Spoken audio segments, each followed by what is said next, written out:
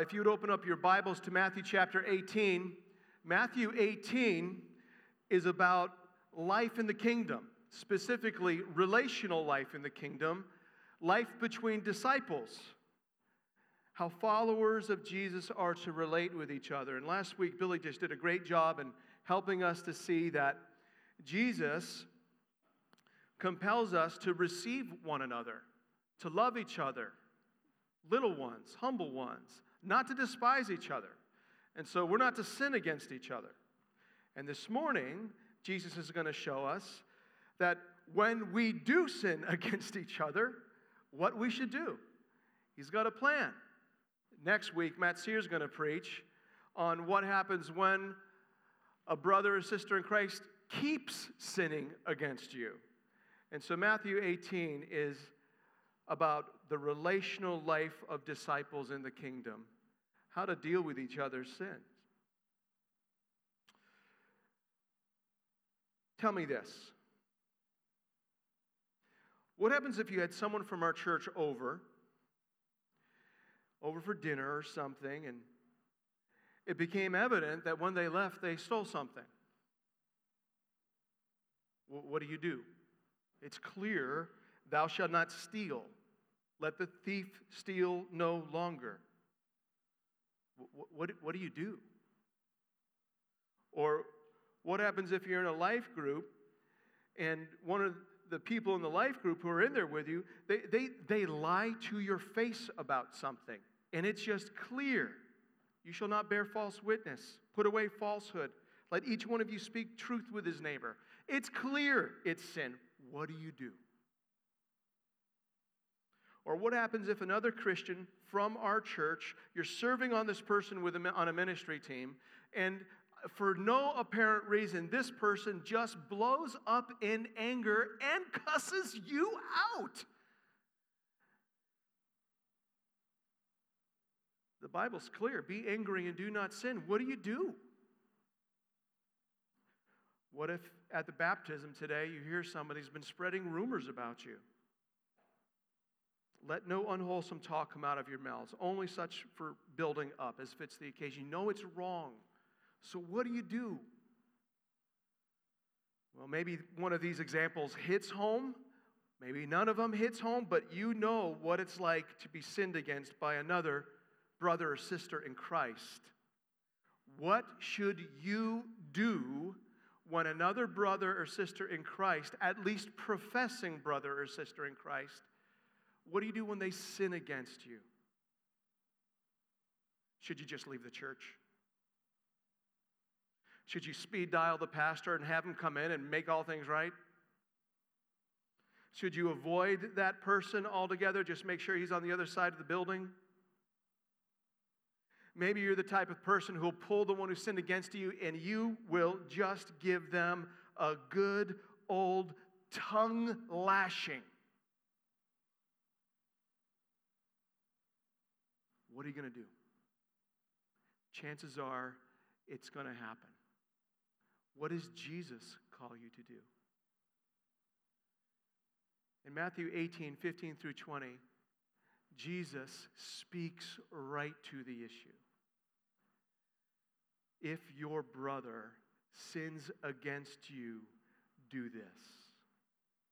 Thanks be to God. Our King and Savior speaks to it.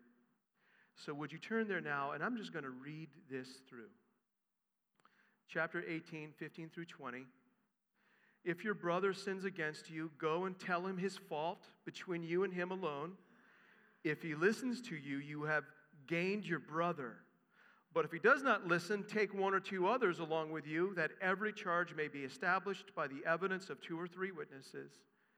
If he refuses to listen to them, tell it to the church. And if he refuses to listen even to the church, let him be to you as a Gentile and a tax collector.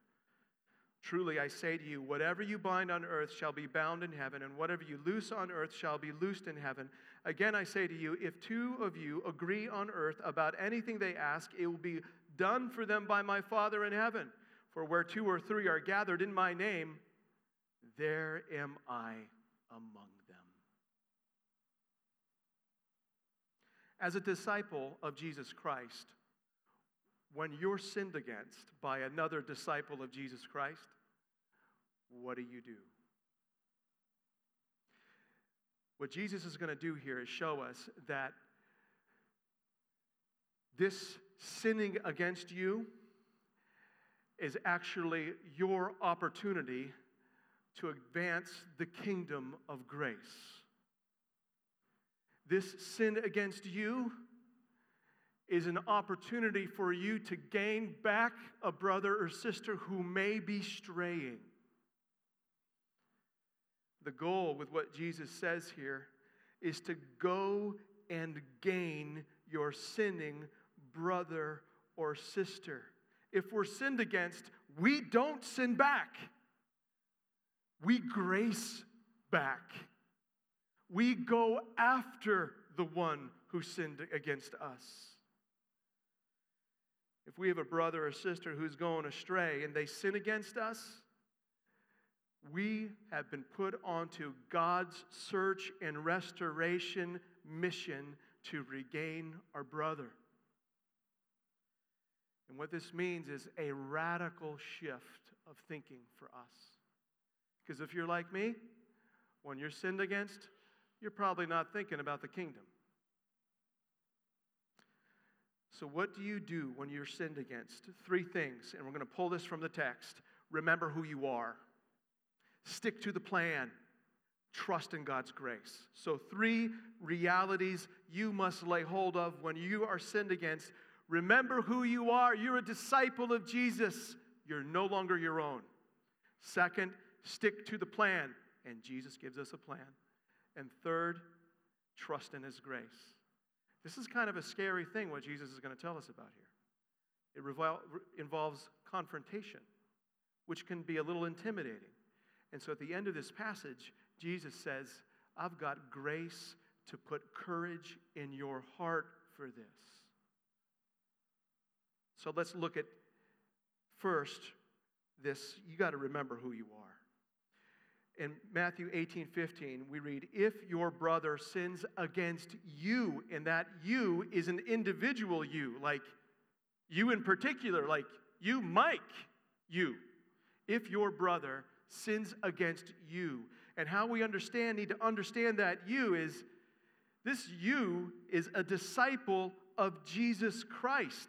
And so if we just kind of step back into Matthew chapter 16, and if you look at verse 24, Jesus says, if anyone would come after me, let him deny himself, take up his cross, and follow me.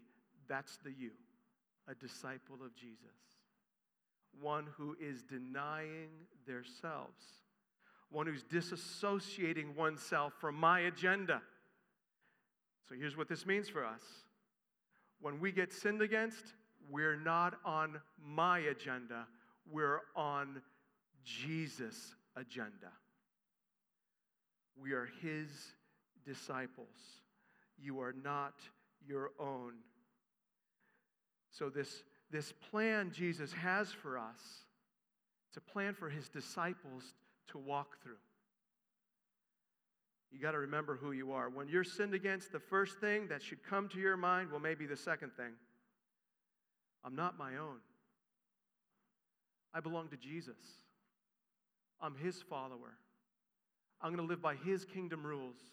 I'm going to live for His kingdom purposes. I'm going to do what He says. I'm not going to live for my rules. I'm not going to live for my purposes. I'm going to live for Him and the good of His people. And what we're going to find out is when you're sinned against, it's actually an opportunity for Jesus to advance His kingdom. Now, in light of this question of remembering who you are, let me just ask you a quick question up front. What is the typical way you react when you're sinned against, or when you perceive you've been sinned against? How do you typically react to something like that? Do you write it off? Do you ignore it? Do you pack it? Do you give the silent treatment? Do you punch back? Are you the kind that when you're punched, you punch back?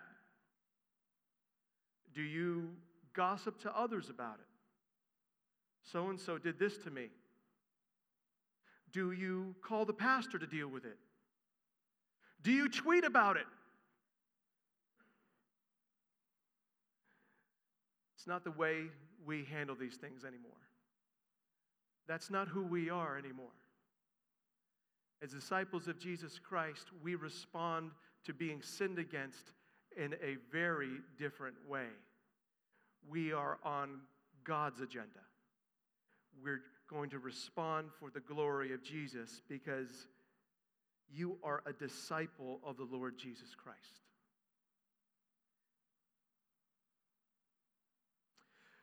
We've looked at who you are. You got to remember who you are. When you're sinned against, the first thing that needs to happen is saying something like, okay, Lord Jesus, no matter how much I want to respond in my flesh right now, I am going to walk through a process for the glory of your name and the good of my brother.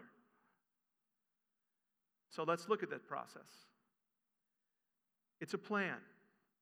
Jesus has a plan for you when you're sinned against, and you need to stick to his plan. In verses 15 through 17, Jesus lays out a plan that is a gradual, step-by-step way to respond to the one who has sinned against you. And it's a search and rescue mission. Just look up a few verses before this. In verse 12, we read this. Jesus says, what do you think? If a man has 100 sheep and one of them has gone astray, does he not leave the 99 on the mountains and go in search of the one that went astray? And he's talking about his disciple. And if he finds it, truly I say to you, he rejoices over it more than over the 99 that never went astray. So it's not the will of my Father who is in heaven that one of these little ones should go astray. And all of a sudden, Jesus lays out a plan of how to respond to someone who sinned against you, who's going astray. We read in that little account that this shepherd of the 99 go in search of the one that went astray. We have a God that goes. We have a God that goes after the straying sheep. And we all know what that's like, because we were straying sheep. But what I'm telling you this is, there's a linkage between verses 12 through 14 to what's happening here in 15 through 17. There's a go in verse 12 and there's a go in verse 15. And we're going to go on behalf of our King. This plan is a search and rescue operation. It's designed to seek sheep who've gone astray and return them back to the safety of the flock. Our King and Shepherd is wanting to unite his people in peace. And so there are 4 steps to design here to gain back a brother or sister who has sinned. And so what you need to know from the outset is this is a plan of restoration. This is a plan of redemption, of seeking and bringing back.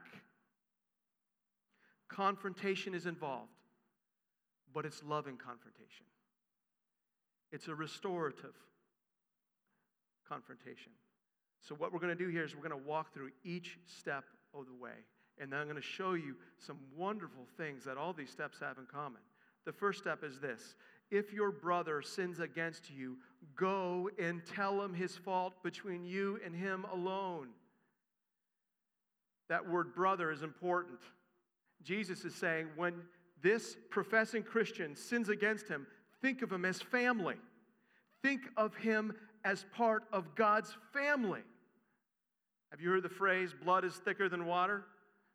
It's an expression that talks about kind of family commitments are more important than friend commitments. Well, in the family of God, there is a blood that is thicker than water. We are a family united together by the blood of Jesus. You're my brother and you're my sister because of the blood of Jesus. We're a blood-bought family. So if this is a professing Christian, we start by thinking, oh, he is a blood-bought brother who has sinned against me. It will temper your heart. If he is truly God's own, that should temper your heart. If your brother sins against you, that word sin is really important. If your brother sins against you, that word sin, it means to miss the mark.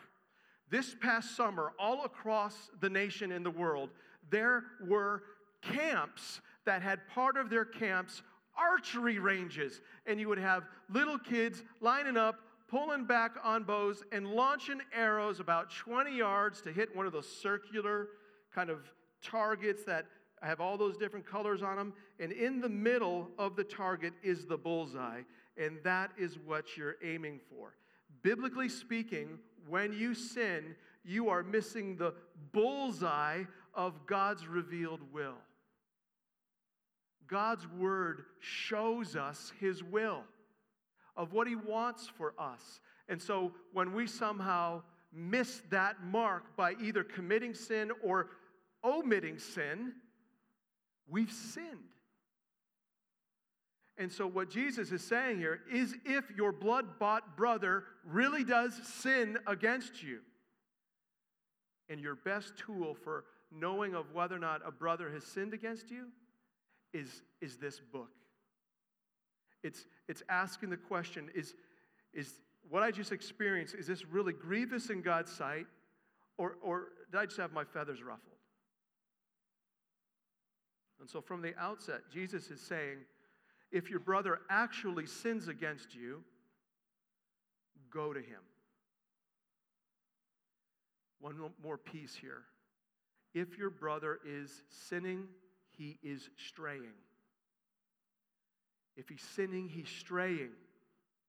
It changes the way that you will see the situation. He's sinning against his God. And we're told, Jesus says, go. If your brother sins against you, go. And just a word of wisdom here, don't go through a text. Don't go to your brother by texting him or her. Don't go to your brother on Facebook in order to confront them for their sin. Don't send them an email. Go to them in person. When your brother sins against you, go to them. And notice, Jesus tells us what to do when we go to them. Go and tell him his fault. Literally, rebuke him. Reprove him. What that means is to point out the wrong.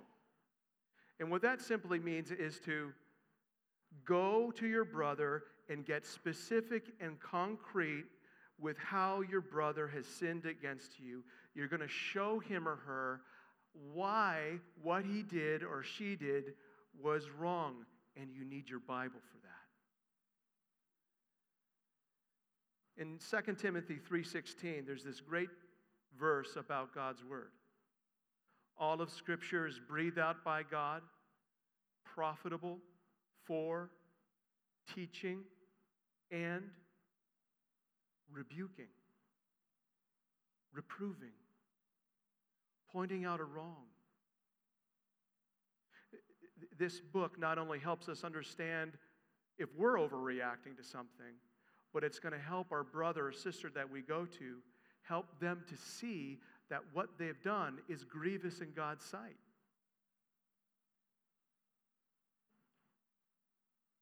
So you go to your brother to tell him how he sinned. And what that looks like is simply this. You know, Jim, when you said this about me, that was hurtful. But I just want to point you to this verse in the Bible that it was grievous to God as well. And so you go to your brother, go to your sister with your Bible open and with a loving rebuke on your lips. That's what Jesus is calling us to hear. Now, there's always a good step of when you go to your brother, you kind of ask something like this first. Is it true that you said this about me? Or is it true that you did this, whatever? And when they say yes, that gives you the opportunity to open up your Bible. And so what we're looking to do here is address sin in a brother and do so with God's word so that God will convict our brother. And notice, not only does he tell us what to say, he tells us we should go alone. Between you and him alone. Go and tell him his fault between you and him alone. Why is Jesus telling us to go alone? Well, Jesus, in his wisdom, he wants to limit the exposure of someone's sin to a minimum number of people. And so basically what's going on here is it's not making something more difficult and complicated than it needs to be. Jesus is wanting his people to deal with sin in each other's lives in kind of small and private conversations, just necessary people at first. And so that's why he tells you to go to your brother or sister by yourself. Go to them. Is that kind of scary? It's kind of scary.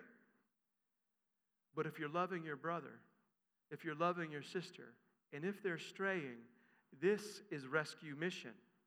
This is love. This is kindness. What should you be praying for as you go? If he listens to you, you have gained your brother. When you go to your brother, you're praying. You're praying things like, oh God, help me to be humble in bringing this to my brother. God, would you just light up your word for my brother? God, would you help him to listen and take this to heart? God, would you use this to bring back to yourself a straying brother or sister? We're all on God's agenda right there.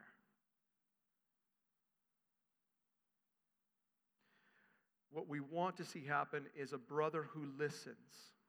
What Jesus is saying there is not just someone who is able to listen, like, oh yes, I heard you, in fact, but someone who receives and takes to heart the rebuke that is given with God's word. It's a taking to heart and saying, yes, you are right, I have sinned. At that point, you have gained your brother. Because if they're seeing their sin rightly, they're going to want to repent. They're going to ask forgiveness, not of just you, but of God, of whom he or she has sinned against. So you got to stick to the plan. If there's a brother or sister who's sinned against you, and you're clear of that with God's word, go to him. Go to her. Show them their fault with God's word, trusting that God is going to use this to help you gain them. Now the question comes, what happens if they don't listen? What happens if you say, hey, is it true that you said this about me? And they're like, well, whatever. They're not listening. Well, that brings us to step 2 of the plan. And we got to stick to the plan. Look at verse 16. But if he does not listen to your first attempt, take 1 or 2 others along with you, that every charge may be established by the evidence of 2 or 3 witnesses. If he doesn't listen to you the first time, you are to go back a second time. And you're going to go back a second time with Bible in hand, Bible open, and loving rebuke on your lips. But this time, you're going to bring 1 or 2 other people with you. And the question is, why? Why bring 1 or 2 other people with us? Jesus says that every charge may be established by the evidence of 1 or 2 witnesses.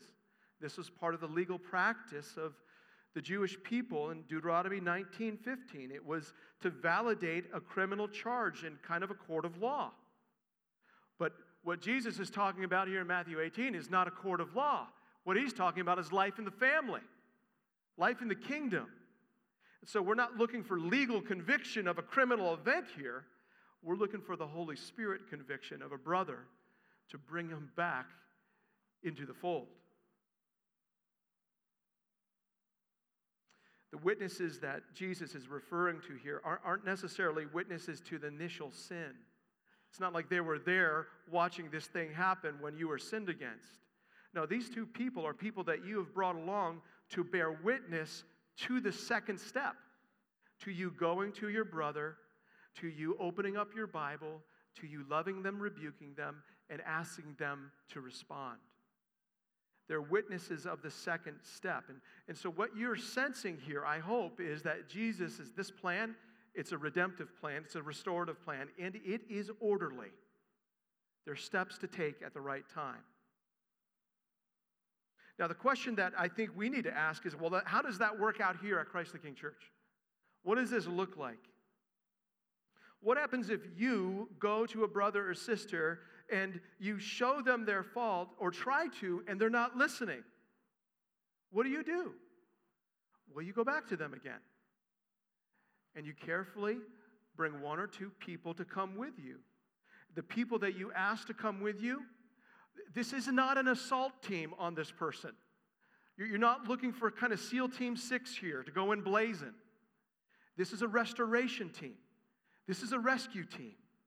And so you're looking for people who want the restoration of someone else. And so let's just say that someone sins against you. You've gone to them once. They were resistant. You go to them again. A good person, if you're in a life group, your life group leader would be a great choice to bring with you. Bring them with you. Bring the life group leader. Bring the wife of the life group leader. Bring them with you to go to this person and show them their fault. Well, you may be saying, well, what happens if the person who has sinned against me is my life group leader? Bring someone from the life group. Go to them. Go to them. Show them their fault together. The principle here is to limit the exposure of someone's sin while at the same time kind of intensifying the seriousness of it. And so we're taking another step here. Jesus is saying, let's take this one more step public. Let's bring one or two more people in here. And what happens is it intensifies the seriousness of the sin. The goal, of course, is redemptive, restorative. Let's say that you bring two people and you go to a person and they still don't listen. Now what do you do? Well, in verse 17, Jesus tells what to do at that point. He says, if he refuses to listen to them, the them is the two or three of you. And so the witnesses that came with you were actually speaking to the one and appealing to them to recognize their sin. But if he refuses the two or three, you are to tell it to the church. Now, this is a significant step in this process because up to this point, it's been rather informal, right? Limited people knowing. But as soon as you take this step of going to the church, it moves from informal to formal. More people know, and this is becoming less private. It's becoming more serious. And it's important to understand what Jesus means by the church here. Generally speaking, Jesus was referring to the gathering of his disciples. The word church is the word ekklesia. And in the Old Testament, the Greek translation of the Old Testament, ekklesia was used for just generally of gatherings of people. And what you need to remember historically is that Jesus is speaking at a time before the actual birth of the church. This would be like late in the third trimester, right before the birth of the church. Pentecost is right around the corner. And so Jesus is talking about a local gathering of his disciples. And he doesn't give us much more than that. But the principle here is this, that if you've gone once and then twice to a brother and they have not responded, now you go to the church, the gathering of God's people. What's interesting about this passage is there's absolutely no reference to church leadership here. There's no appeal to an elder. There's nothing like that. It has to do with when this was written, but it also has to do with the emphasis. Jesus is wanting individual Christians to know and take responsibility for what each must do when they're sinned against.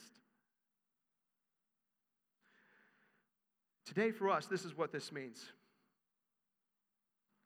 There comes a time when you hit stage 3, step 3, to go to the church. And what I am suggesting is, for us, that means going to the church's leadership team.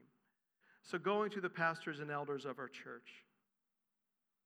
So it's this third step to tell it to the church. And the it, of course, is the sin and the steps that have taken and who's been involved, so that now the leadership team of the church can step in and now play a role in the restoration of a brother. Jesus doesn't tell us what church action should really look like here. But for us as a church, here's what that would look like. Let's say a brother or sister has been sinned against. That brother or sister takes the steps required by Jesus. They come to one of the elders. That elder brings it to the leadership team, and that leadership team is now poised to take action for the good of this person sinning.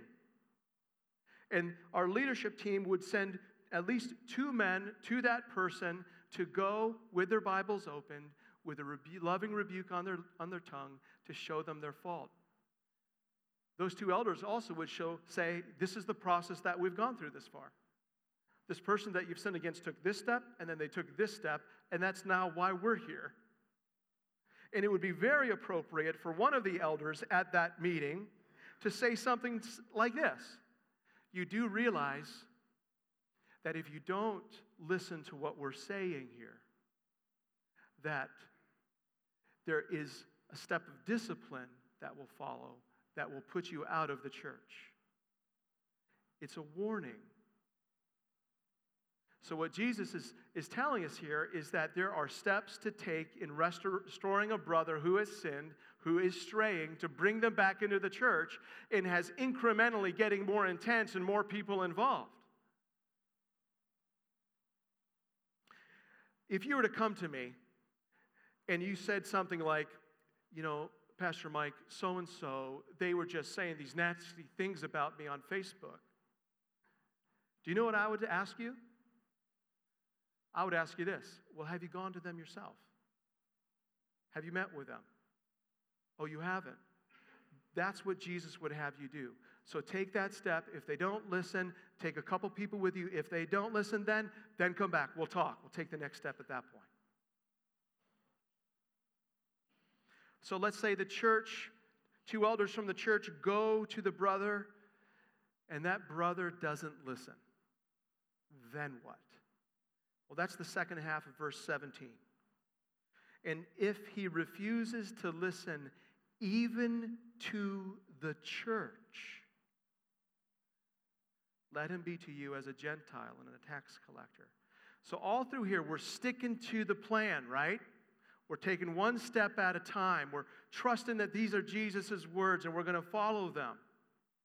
And so at this point, if representatives from the leadership team go and they don't respond, well, now this brother is to us a Gentile or a tax collector.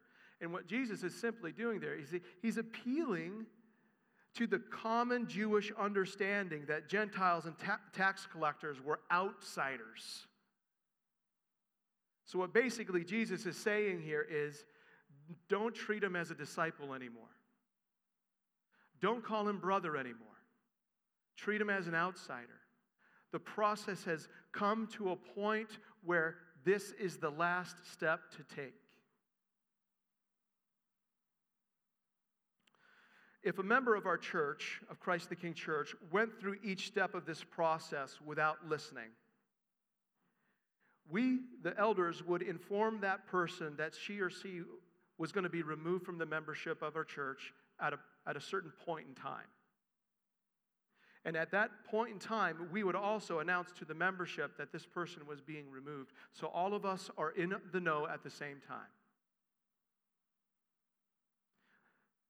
But even if this step is taken, let's say we remove someone from our church because they're not responding to appeals being made to them.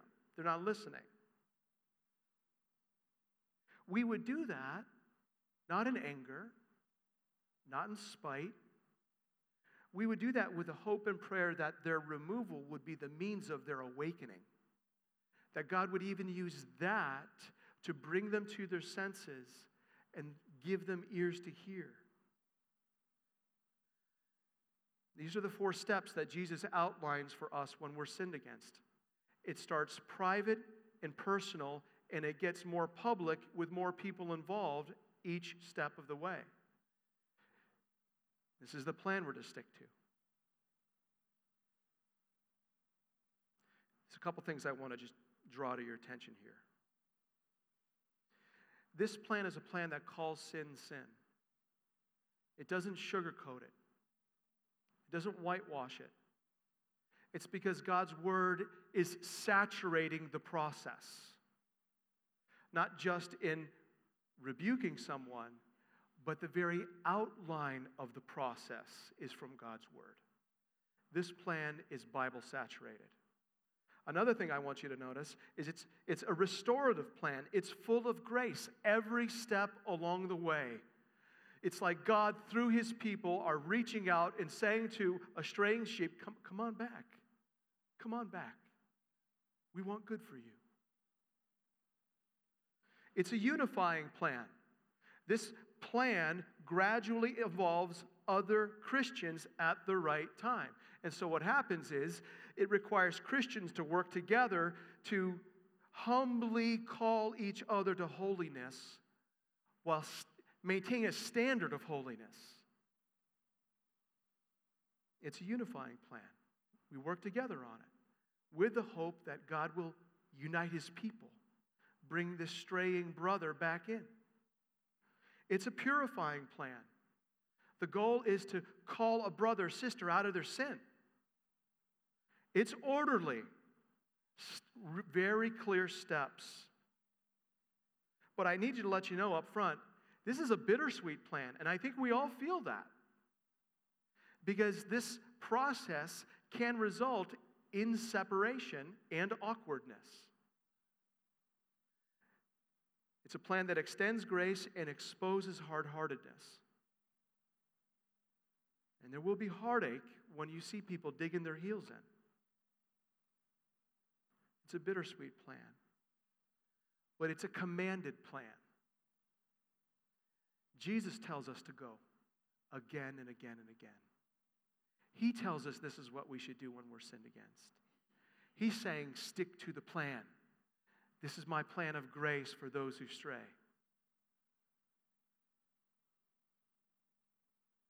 Now, as we stick to the plan, you may be tempted to fear, to discouragement, because it's intimidating. It's kind of scary to confront somebody in their sin. And Jesus anticipates that in verses 18 through 20. And so I want to show you, I want your heart to be encouraged for what Jesus is calling us to by looking at the grace that he has for you in this process. I want you to trust in his grace. Remember who you are. Stick to his plan. Now, with that plan laid out, trust in his grace. Look at verse 18. Truly, I say to you, whatever you bind on earth shall be bound in heaven, and whatever you loose on earth shall be loosed in heaven. Jesus is saying you're authorized. You're authorized to do this. Each of you is authorized to take these steps. And so when a brother sins against you, you are authorized to go to that brother and show him his fault. You're authorized by Jesus himself. And if he does not listen to you, you're authorized to talk to one or two other people and bring them to talk to Jesus, talk to this brother who sinned. And if he listens, you are authorized to go to the church and have a conversation with elders of the church about your sinning brother. You're authorized to do that. And elders from the church are authorized to go to that brother on behalf of what's going on and explain what's going on for the good of that brother. We're authorized to do that. And we're authorized as a church to put people out of our church if they persist in their unwillingness to listen. Jesus is saying, you have the right to do this. You're authorized. You can bind and you can loose. And we're not just authorized, we're provisioned. Look at verse 19. Again, I say to you, if two of you agree on earth about anything they ask, it will be done for them by my Father in heaven. Now, you might be sitting in your seat right now. It's like, seriously, two of us, three, agreeing anything we ask, God will do that for us? You know what? Hey, Jim, you want a Learjet? I want a Learjet. Let's agree to ask, and God says he's going to give us. I could use $1 million. Do you need $1 million? Let's agree to ask, and maybe God will give us $1 million. But context is key. And so the question that you need to ask, I just want you to see, is Jesus is talking about two people. Again, I say to you, if two of you agree on earth about anything they ask, it will be done for them. When was the last time you saw the word two used in this passage? Look up at verse 16. But if he does not listen, take one or two others along with you, that every charge may be established by the evidence of 2 or 3 witnesses. Do you know what Jesus is talking about here? Being in the process. If you're one of the two in the process, you ask anything you need, and your Father will give it to you, because you're on his mission to rescue a straying sheep. Ask anything. So imagine that you are with 1 or 2 other Christians, and you're outside a brother's house who's not listened to once already. And you're sitting in your car in front of their house, and you're praying for things like this. Oh God, would you give us a tender heart in how we communicate this? You got it. Oh Lord, give us clarity as we bring God's word to bear and for our brother to see. You got it. You're provisioned. You got it. God's in it. He will give you what you need for this. It's about him rescuing his sheep. He'll provide what you need. Gentleness, patience. What's key to understand is that the context is rescuing a brother from their sin. We've been authorized, we're provisioned, and we're also accompanied. Look at verse 20. For where 2 or 3 are gathered in my name, there I am among them. I am with you. Emmanuel. You know what's really encouraging when you're involved in a process like this? Knowing that Jesus is with you. Again, context informs how we understand the 2 or 3. It's the 2 or 3 involved in bringing sin to awareness of a brother. And what Jesus is saying there is, hey, 2 or 3 of you, when you go, I am with you. I go with you. I'm with you in the car, outside his front door, when you're praying to go in. I'm with you when you're with him around the table and you have your Bible open and you have a loving rebuke on your lips. I'm with you. I am with you when you seek out my sheep that are going astray. Grace upon grace upon grace for some hard work. Take courage. Stick to the plan. You're authorized. You're provisioned. And Jesus goes with you. So we don't need to shrink back from going to our brothers and sisters who have sinned against us. Here we have a little snapshot of the relational life of disciples in the kingdom. When sinned against, you go to the one who sinned against you. But before you go, you remember who you are, you stick to the plan, and you trust in God's grace. You're not your own. You belong to Jesus. And it is no wonder that he's calling us to do something that he himself has already done for us. We sinned against him, but he didn't wait for us to come to him. He came to us, and he showed us our sin to gain us. But God demonstrated his own love towards us, in that while we were yet sinners, Christ died for us. What do you do the next time a Christian sins against you? Remember who you are, stick to the plan, and trust in God's grace, and watch God work. Right now, let's tell you this. Would you take about 30 seconds right in your pew, and would you go to the Lord and just ask him to examine you? Just go before him and say, is there someone I need to step towards? Is there another step I need to take? And after that, we're going to observe the Lord's Supper together.